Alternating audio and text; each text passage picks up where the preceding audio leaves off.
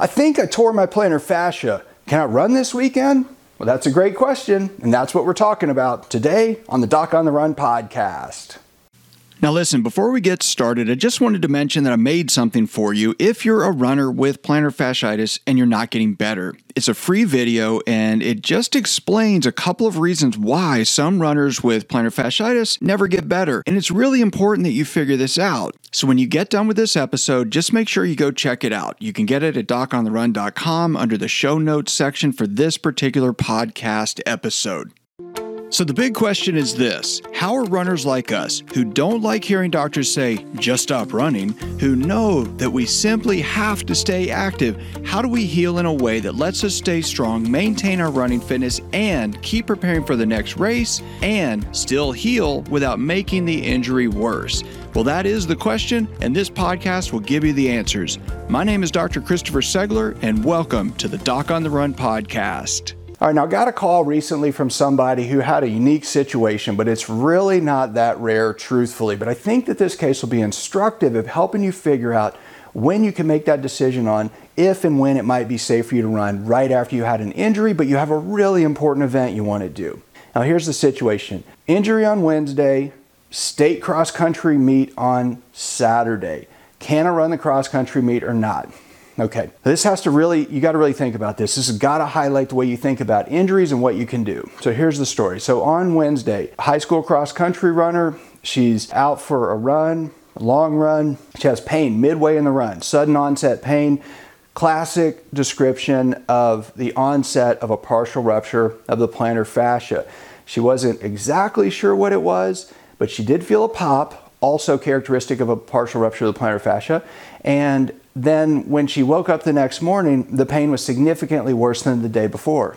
Also not a good sign. This is a sign of a partial rupture of the plantar fascia. Now the plantar fascia is the biggest ligament of your foot, and when you get a tear in it, it's usually a pretty significant thing. But sometimes you can get what we call an intrasubstance or interstitial tear, which means it's sort of on the inside. So if you looked out on the outside, you wouldn't see it, but it could be on the inside. Now in general, those can calm down a lot faster than when you have the whole thing ripped, obviously. Now, so we had to talk about this, like what are we gonna do? So she has this problem, she wants to do the race. She's a high school kid, she's tried super hard, worked super hard. She's made a huge improvement as compared to last year. Her team qualifies for the state championships in cross country, and obviously she wants to go. So her dad booked a webcam call online, and we jumped on a call to try to figure out whether or not there was any game plan that would allow her to run. Again, this call is on Thursday. So she had the injury on Wednesday. The next day we're talking on Thursday. 2 days later, day after tomorrow, is when she wants to go and actually do the state championships. So she's supposed to drive to the event the next day and then run the course tomorrow. And then the day after tomorrow is Saturday. Well, that's the end of the season. It's a state meet. She qualified. It's super important to her. Now, the good news in this story is that I'm talking about this, so it's like, okay, well, what's your timeline? Obviously, we know what the goal is. The goal is the state championships. It's the state championships. Now, you've got to think about the goal and then what's going on afterwards. So if the state championships is on Saturday, but you're actually really most important event, like if you're doing an Ironman World Championships or something 2 weeks later, well, maybe the Ironman World Championships is more important to you. Depends on what your goal is. Well, this was her big goal for the year. Good news is that as soon as that race is over, she can actually take some time off without any serious consequences. So that's really important. So that makes it more reasonable to try to attempt some things to see if you can do this event. Because again, this is a big goal. Now, she also was a top team member, so she didn't want to disappoint her team as well. All right, so here's the things you have to weigh in when you're thinking about this. Number one, the importance of the event. Like, how important is it to you in the grand scheme of things? Is it really important, or just like, it's just kind of a B race? It's not really one of your A races. It's not really that important. You have to think about that first. And then, if you do the event and you make it worse, what is the risk of any long-term damage? Like if you have a 50% tear in your Achilles tendon that just happened and you go run a marathon 2 days later, well, you may completely rupture it and you will never be the same. That would not be good. If you have a stress fracture in your heel bone and you break it into a bunch of pieces and you wind up with subtalar joint arthritis, that would not be good.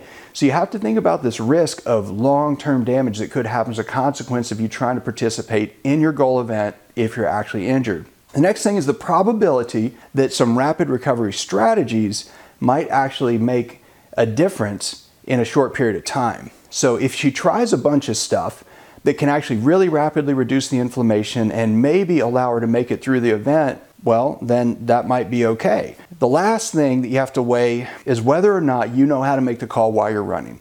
So if you're able to feel it, if you're able to tell if it's getting worse, and you're willing to actually drop out of the race mid-race, if it's really killing you and you're potentially making it worse, well, then maybe it's more reasonable for you to try this race. But you've got to weigh all of these pieces. So we had this long talk about all of these things, of course, about how to weigh them, what was important, what was not important. It was obviously very important for her to do this race. So we came up with some strategies for her to try to really calm it down as fast as possible right away. And then she was going to go to the event and see how it feels. Now, of course, the next day I had to fly out of town to go see one of my VIP patients who had an injury where I had to do some diagnostic ultrasound and stuff on him. And so I was gone all day Saturday. But I was thinking about her. So I was on the plane and I kept thinking about her and I was wondering how she was doing. And once I got back and I landed, I actually called her dad and said, hey, just calling to check in and see how it went.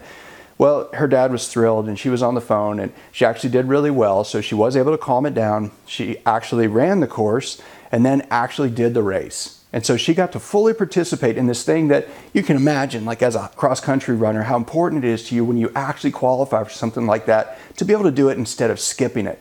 But it wasn't just that I said, well, you have this injury, just go run. It's not that simple. You have to think about all of those pieces. You really have to think about whether or not you might be able to calm it down, whether or not the goal is really important to you, whether or not you're going to be able to tell if you're making it worse, and whether or not there's any serious risk you're going to debilitate yourself. You got to be able to weigh all of those pieces. But in the end, if you decide it's worth the risk for you to do this one thing and accomplish this goal, well, it's your foot. You have a right to decide that. You've got to have a prolonged discussion to figure that out most of the time.